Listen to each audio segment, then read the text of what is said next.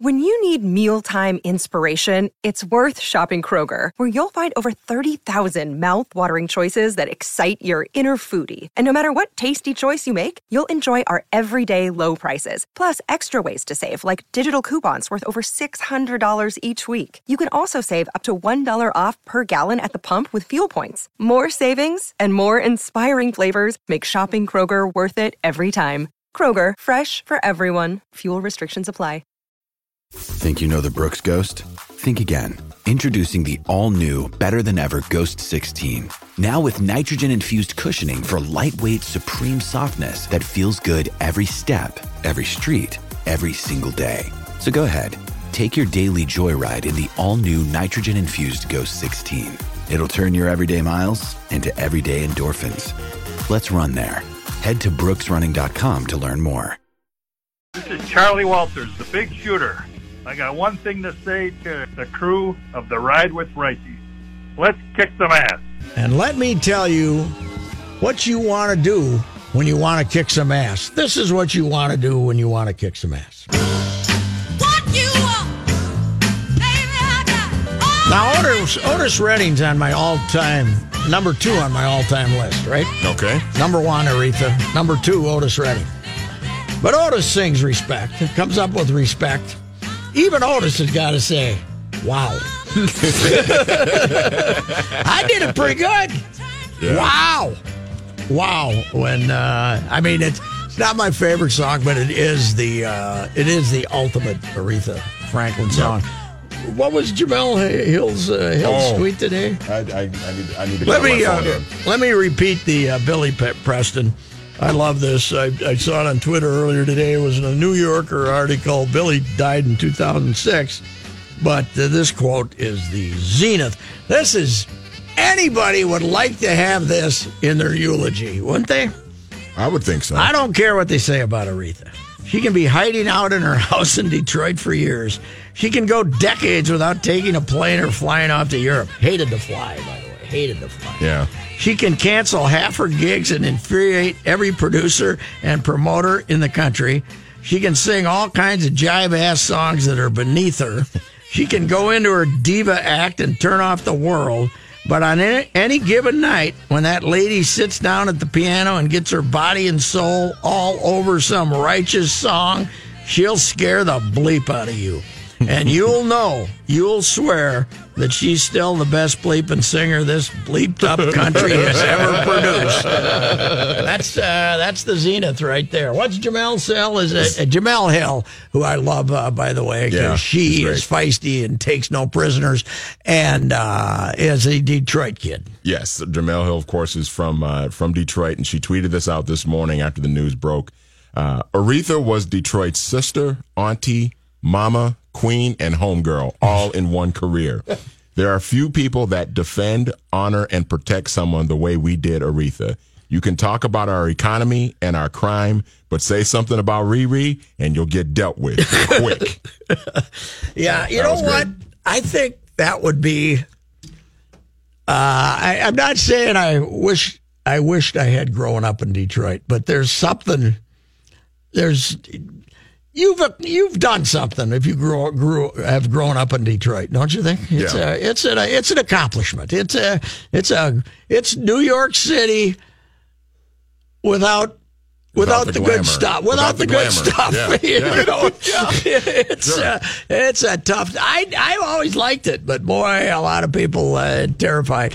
Hell, I even got a few chuckles watching the riot after the '84 series, and we used to stay out in Dearborn.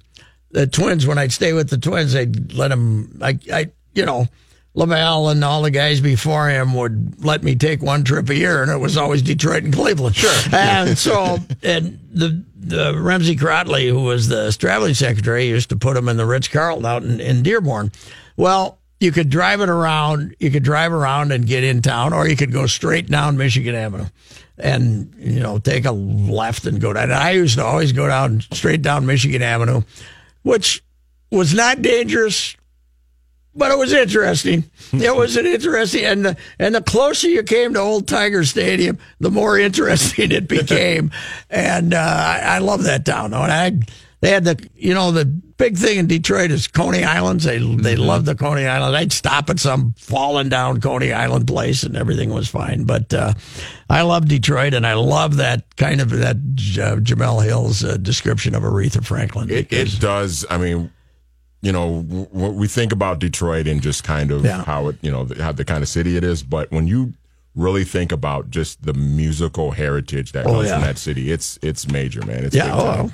I mean, of all the, there's Memphis and Muscle Shoals and all these other places. Detroit is probably the source of more great music than any place. Yeah. There's no doubt about it. And it's days like today, too, where, the online resources really are fun to go down kind of the rabbit hole. Rolling Stone did an entire piece on their Twitter account that you can click to, which is super easy, but just all these fantastic live performances of Aretha over the years. Oh my God. And it's got not only the video associated with it, but then the storyline behind it and everything. It's so great. Well, I stumbled in here fairly early today and then started looking for which songs I wanted to have for bumpers, and an hour and 15 minutes later I hadn't done anything. Because you don't go, usually if you're looking for a bumper, you listen to the, something about the song, you listen to 15 seconds. With her, you had to listen to the whole damn song. Oh, God, yes. The Queen of Soul has died at age 76. I know we've heard that 1,000 times, the Queen of Soul, but in this case, 100% accurate. And this is the one time we could use the word iconic. I said that on Twitter. Did you see that? I did. I missed that. I'm sorry. I said, one time and one time only, the most overused, disrespected word in America. I'll use it for Aretha. Yeah. She is iconic. Yeah, a restaurant on Franklin, that's not iconic. Or a football stadium that has not yet opened is not iconic. How about this, by the way? You mentioned Elvis. Died today. 41 years ago. Babe Ruth, also 1948 on this date. Ago. Yeah, so if you're a really, really zenith type person and you make it past August 16th, you're okay. You got another year. Okay. All right, we'll be back.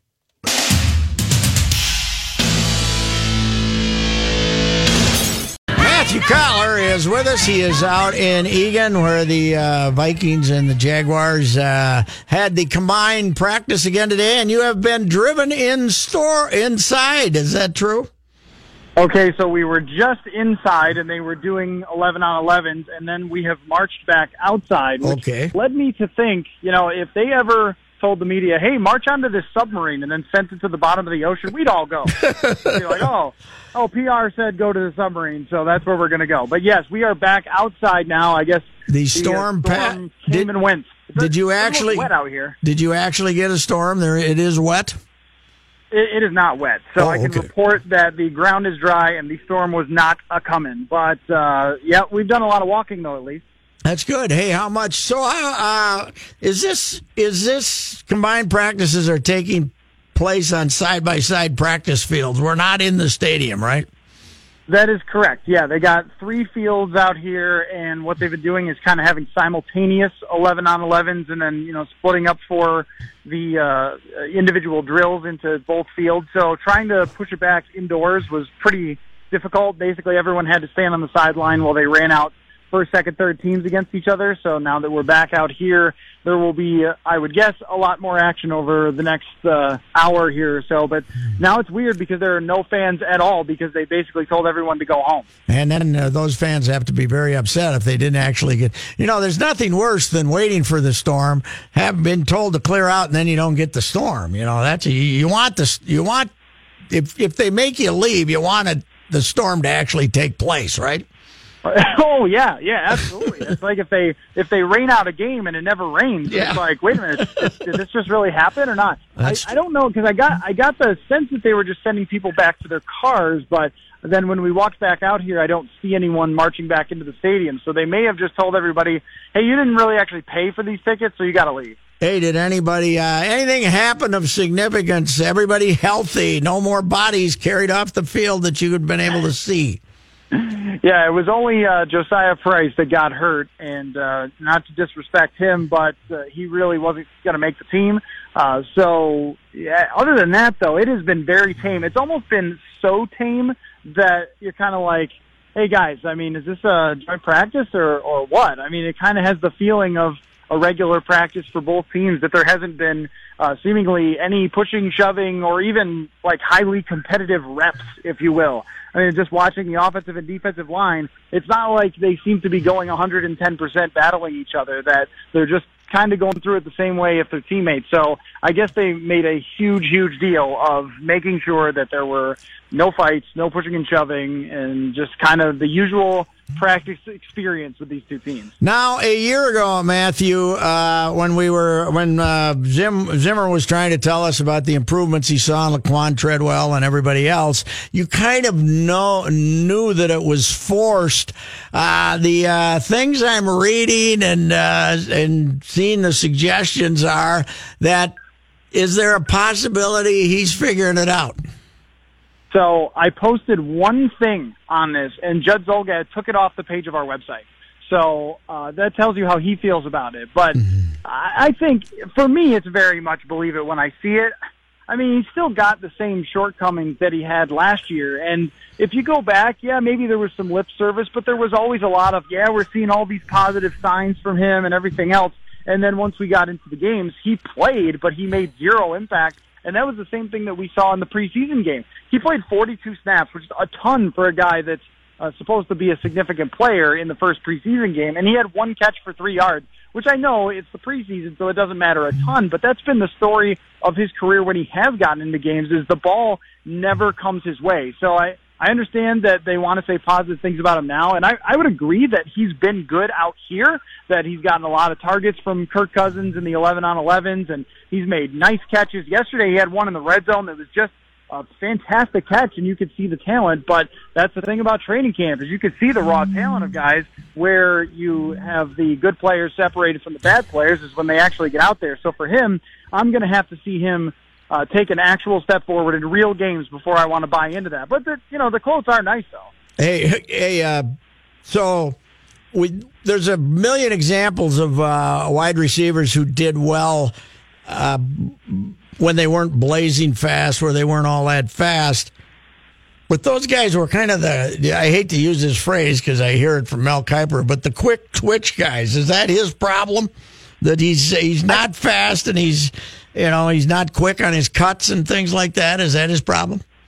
Yeah, I think it's the devil is in all the details with him. I mean, I think it's a combination of a lot of things. I mean, I don't know if it's exactly quick twitch, but it's that cornerbacks can slow him down coming off the line. Like, he's supposed to use his size to power his way through that, but he doesn't always do that. And, to create separation, he's supposed to be able to use his size, and he can't always find ways to do that. And then, the big thing with him, too, was in college, if the ball came his way, he was winning the ball.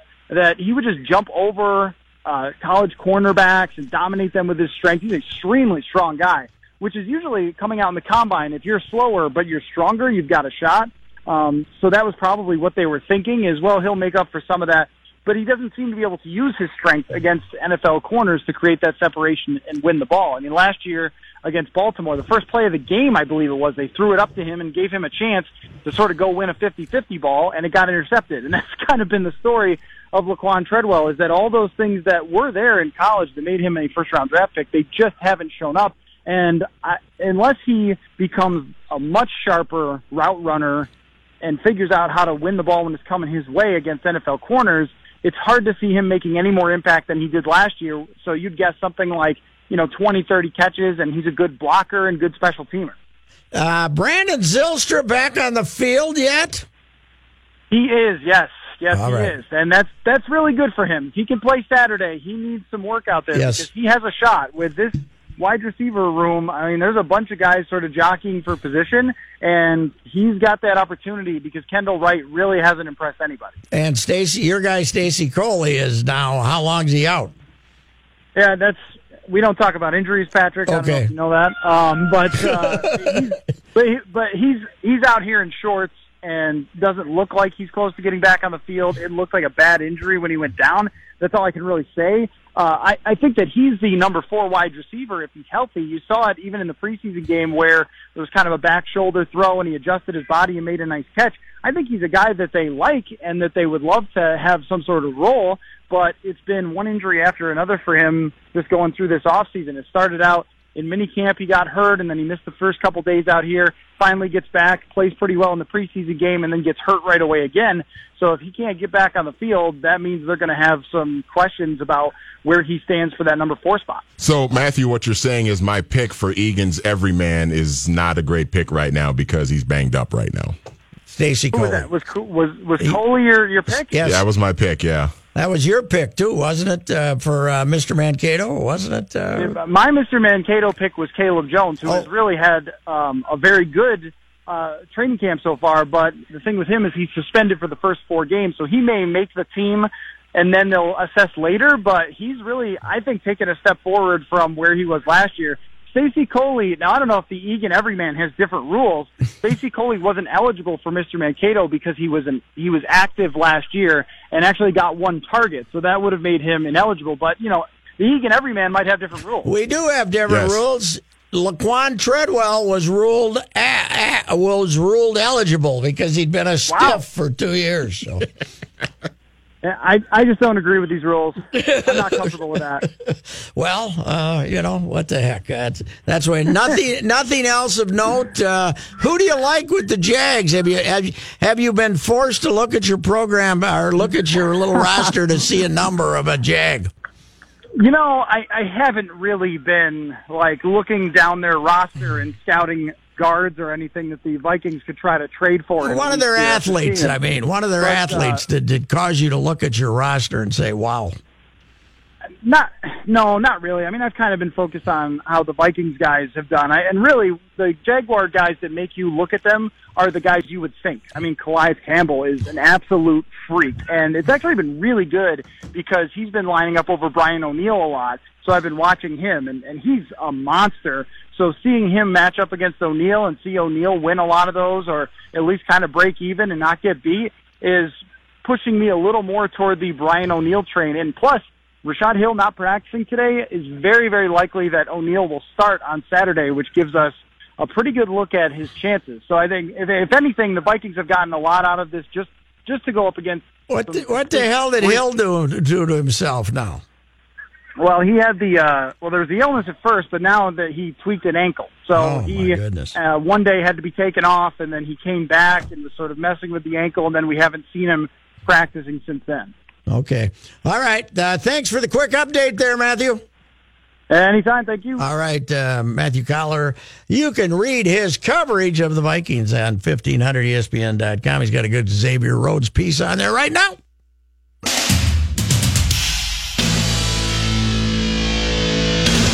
Here is the capable substitute for John Haidt, Chris Reavers, with a sports update. That is debatable. The Twins start a 4-game series against Detroit this evening at Target Field.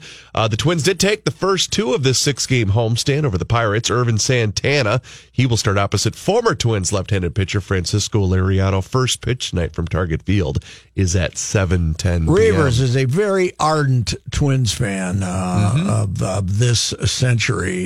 Does it always make you a little sad to see Francisco Liriano pitching?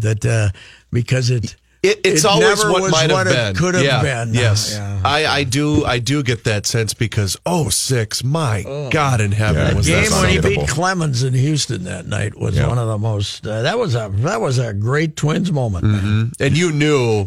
When he came off the mound that day game, you went, uh-oh, because he was shaking the elbow, and you knew that wasn't good. He had the suspicious delivery always. He kind of threw it over across his body. But, he has not won a game this year since April 28th. Is that right? Yeah. Holy he's cow. winless since April 28th. That tells you something about that Tiger rotation that he keeps getting. Go get him, Francis. Get out there. You can do her. A couple of games in MLB today. The Rays hung on for dear life and beat the Yankees 3-1 in Yankee Stadium. Bases loaded, nobody out, 3-1, and somebody got out of it. Did you see the replay situation with Giancarlo, by the way? That took 14 minutes? Did you see what happened? No. So I believe there was a runner on second. I think there was one out. Giancarlo hits this towering pop-up that glanced off the wall in right field, the right field foul line. Initially, it was called a home run. When you see it replayed, it was 4 feet off the ground and hit the wall. How they ruled it a home run to begin with is beyond me. Wow. But again, just goes to Major League umpires. But it goes to show you what a joke of a stadium that Yankee Stadium is. I know it took 10 minutes. Yeah, too. it took forever. And then Boone came out and argued. So. The Mets are up on the Phillies 7-4. That game in the top of the 5th inning. And we do have breaking news in MLB. Yasiel Puig has been suspended for 2 games for his situation with the Giants and catcher. Is it Todd Hundley? Who's the Hundley catcher for the Giants? What is the kid's name? I don't know. Hundley is the catcher. Nick Hundley? Nick Hundley. Chad? Well, we'll go with Chad. According to Kenny. All right. Joe is it LaCava? Yeah. LaCava, Tiger Woods' caddy, apparently tried paying off a heckler to leave. It happened 2 weeks ago during the final round of the WGC Bridgestone Invitational in Akron, Ohio. That sounds like a Roycey move to me. Yeah. Hey, buddy, here's $20. Beat it. Get the hell out of here. I've been trying to give Rook 20 to get a haircut. God almighty, what turned him into a long-haired commie?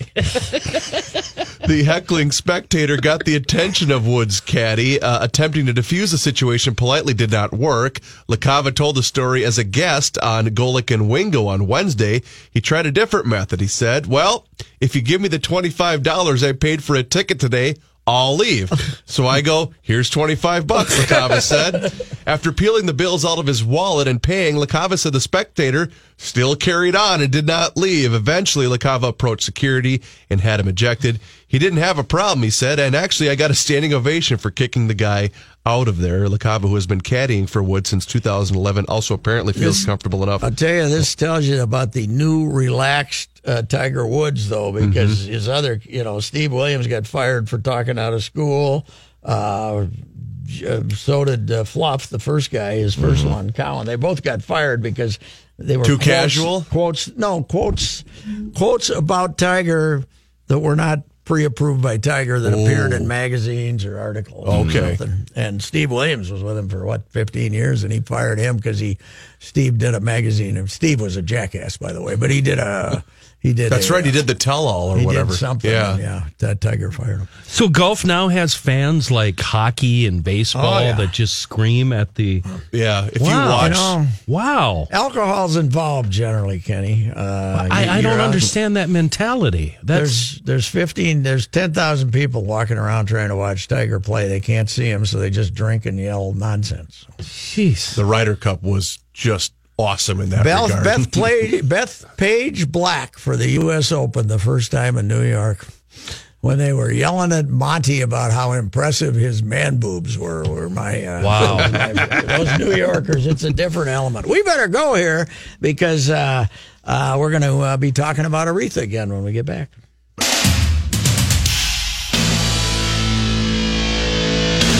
Melanie Rosales Underbrink is with us. Melanie has been on the music scene for a long time and came to Minneapolis first in 1975. Grew up in Fort Dodge, Iowa. Melanie, when's the first time you heard that voice of Aretha Franklin? Well, for years, but boy, just hearing what you just played about Drop Me. Wow. Uh-huh. Holy cow. I remember growing up in Iowa, and we lived way out in the country, and I had a little transistor radio, and we would wedge the radio between the headboard and the screen, and sometimes we could get Chicago. Uh-huh. Sometimes, if the wind didn't blow. And that's where I heard my first Aretha. And of course, if you're young, when did you think this was something you might want to do? Just as a young girl, I know you were appearing at various places by the time you were 12. So this idea must have came to you as a rather young girl. I think I got my first money for singing in maybe third grade for singing the anthem at some Memorial Day thing. And but I don't know. It just was something that there was no question about it. It was just always something I knew I would do. And Aretha is someone you admire, but you know you're never going to replicate that, right? That is a once in a lifetime thing, huh? Good God, no one can replicate Aretha. She is truly the queen. Where does aptly named? Where does that voice come from? Is that natural, or is that having it developed by her father, the Reverend, who knew all Sam Cooke and all those people? Probably a little of each, wouldn't you say? Yeah. Of course, it's God given. I mean, that's just raw, rare, ungodly talent. It's just insane, her talent. And then singing as a little girl in the church all the time. I'm sure then she just honed her craft, probably. And she's untouchable. She's truly one of the most iconic voices in our lifetime. Which of her great songs, which one did she hit some points in it that you were just amazed by? I know there's a lot of them, but is there any one or two that really caught your attention?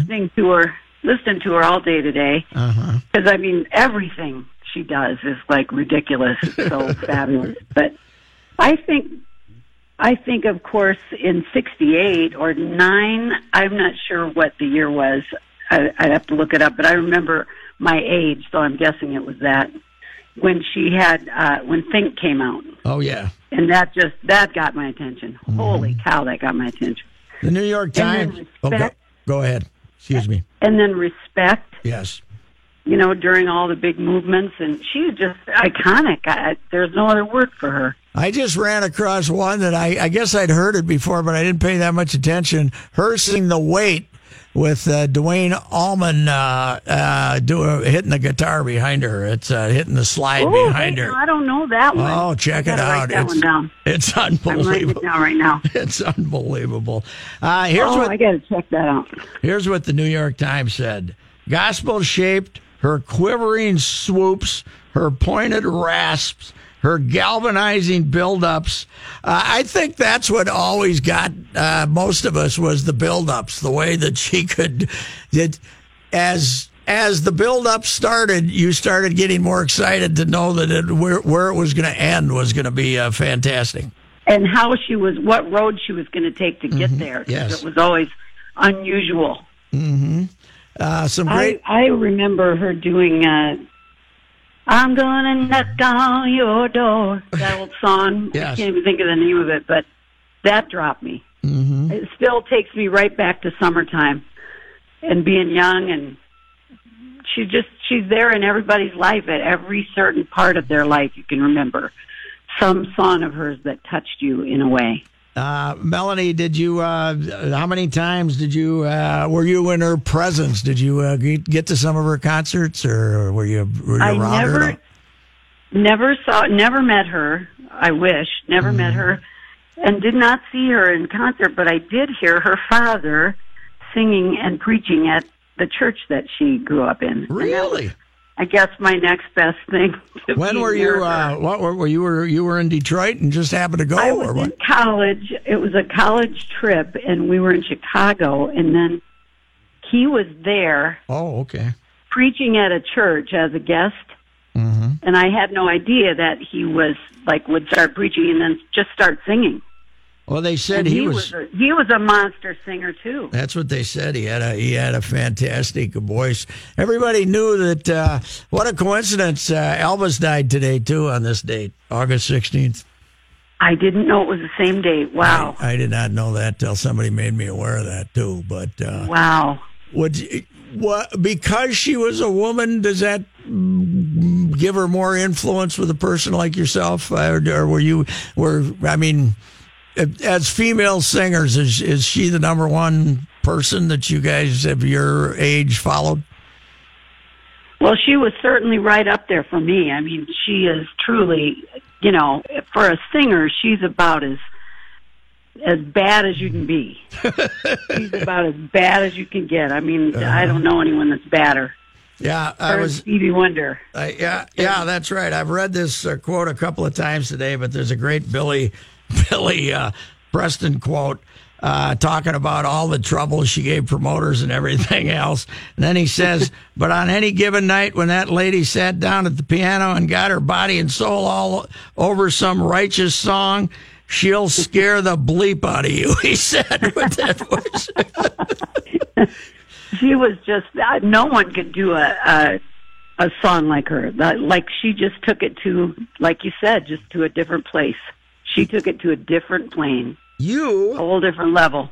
We don't think of a bluesy, funky singer like yourself hanging out in the summer in where are you? Crane Lake, Cross Lake, Minnesota. What the heck are you doing up there? And you don't fish, you told me. I don't fish. I water ski every day. Really? That's not a fish. I love to eat fish, but I don't fish. That's kind of a lost art, is it not? Water skiing. You still see? We're saying no one's doing it anymore. We can tell how old you are if you still water ski. Wow. That's they good. don't even make Water Ski magazine anymore. That's gone.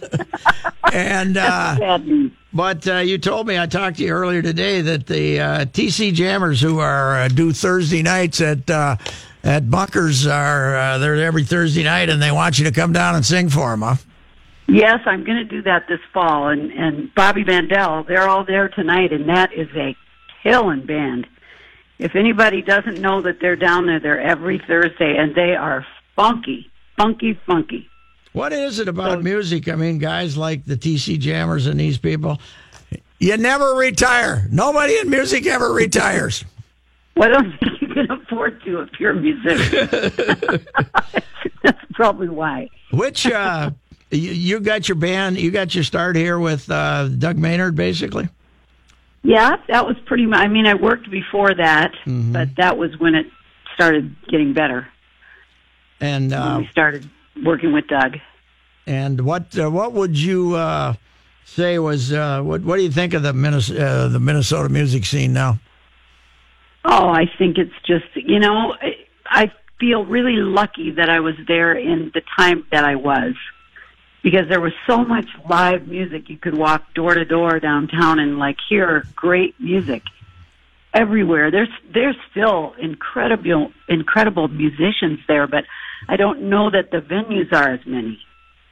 And one last question, Melanie. Did people always avoid trying to cover an Aretha song because you knew people would maybe compare? Well, I'll tell you, I did. I never wanted to do her stuff. You don't know? Oh, heck no. I don't. She's pretty untouchable. Yeah. Oh, yeah. There's no doubt about that. And people will say, "What are you trying to do Aretha for?" If someone would ever say, "Let's do an Aretha," I would always say, "Okay, you do it. I'll sing the background part."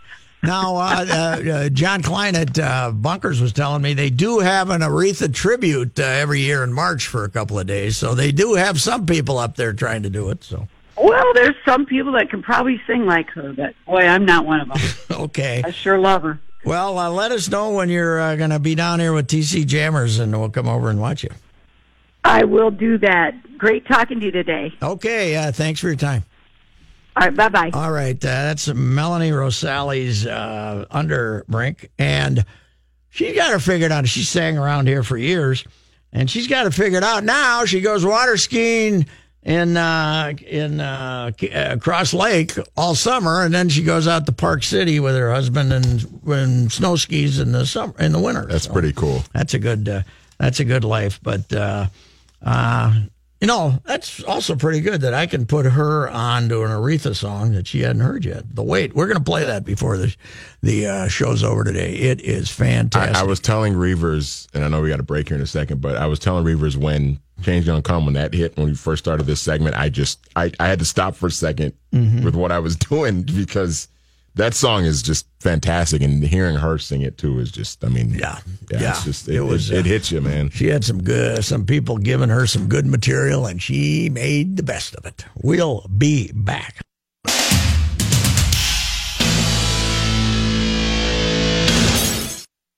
Quiet, please. We'll be on the air. And now, this day in history. Patrick? It's Eddie Matthews at the plate.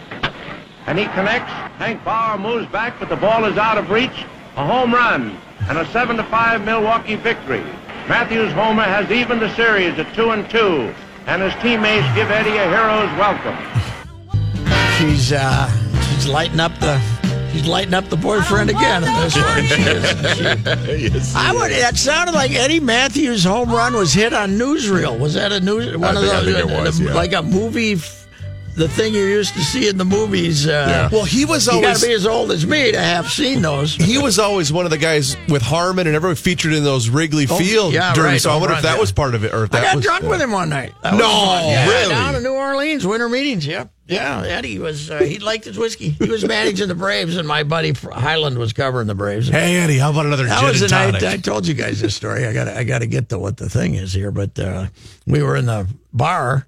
And Eddie Robinson and Eddie Matthews, the GM, and they said, here, we'll sign the check, and you guys just stay here and drink. And we were buying everybody drinks and thinking it was a hell of a good time. Found out we were in the wrong hotel. We had to come up with $50 a piece to buy our way out of there. Anyway, Eddie Matthews was on the first cover ever of Sports Illustrated as a star of the Milwaukee Braves.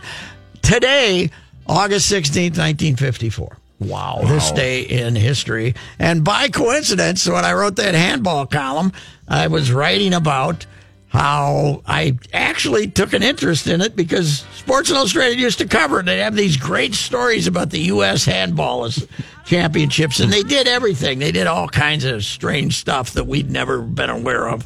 They were Wide World of Sports before there was Wide World of Sports, on TV. And it's, it has been a great institution in this country since August 16, 1954.